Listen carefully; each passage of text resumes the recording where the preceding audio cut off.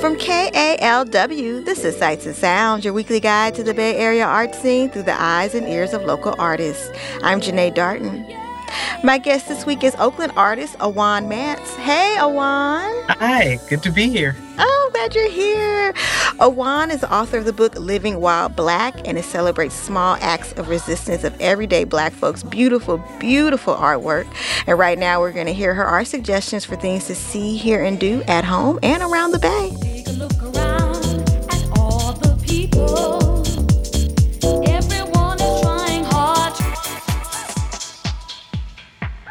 First up is the exhibit Lola Amira, Facing the Future at the DeYoung Museum in San Francisco. Lola is a South African artist who uses art to heal by looking at historical traumas. It's part of the newly launched Contemporary African Art Program. One of Lola's projects is a film they shot in Brazil. It follows their journey in the city of Bahia and responds to how water and land affected enslaved Africans. The exhibit is meant to remind us of our connection to the earth and each other. Awan, what is something you look forward to about this exhibit? And tell us more about Lola Amira's work.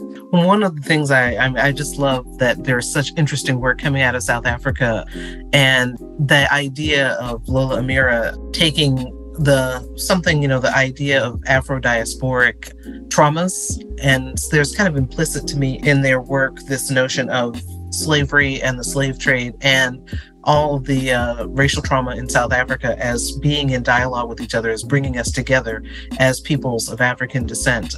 And so I love the idea of having Southern African voices speaking to this experience.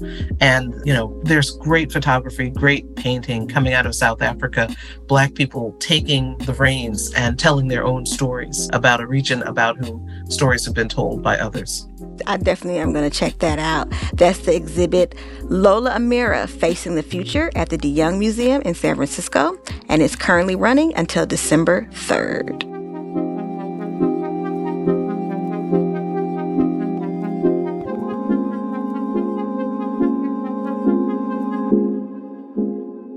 Your next pick is a short film, 20-something, on Disney+. This animation is about a young Black woman named Gia turning 21. Her sister takes her out clubbing for her birthday, but Gia has insecurities about adulting. She's wrestling with self-doubt and navigating her life in this stage. Her emotions are personified in the form of 3 children that hide under her trench coat. The film is created by storyboard artist Afton Corbin, and her inspiration came from her own experiences when she started working with Pixar. So what do you like about this film? The film, I think, could be best described as just such a sweet film about a time period that so many of us recognize. You're young, early 20s in the world and making your way. And without giving any spoilers, it's a short film, but there's a moment in the film in which there's a truth about us all that is revealed. And it's such a beautiful, sweet moment. It just took my breath away when I saw it, and I just couldn't stop. I had to go back and see it a couple more times. So. I like the idea of the little kids under her trench coat, because at 21, you still are a kid. You still are young. And so when I saw that description, that's what came to mind. But I don't know, so don't spoil it for me. That's the short film 20-something on Disney+.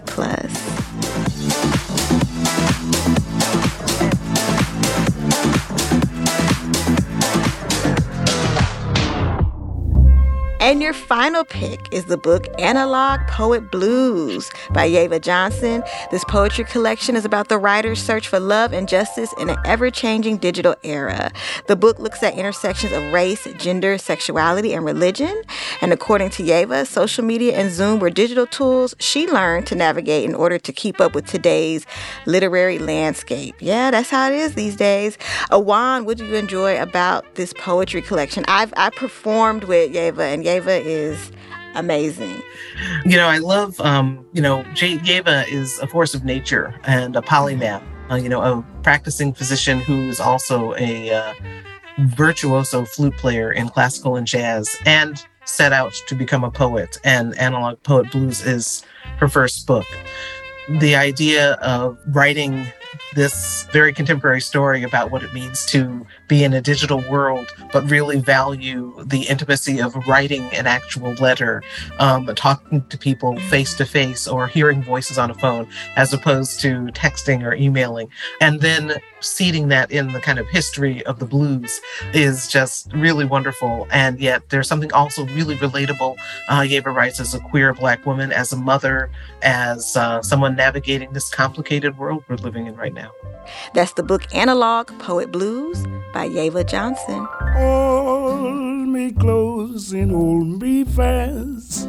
The magic spell you cast. This is La Vie en Rose. I've been speaking with artist Awan Matz. Her book, Living While Black, is available now. To learn more about any of the things you heard about today, visit KALW.org and make sure to subscribe to the Sights and Sounds podcast, which is available wherever you get your podcasts. This episode of Sights and Sounds was produced by Porfirio Rangel and engineered by James Rowlands. I'm Janae Darden.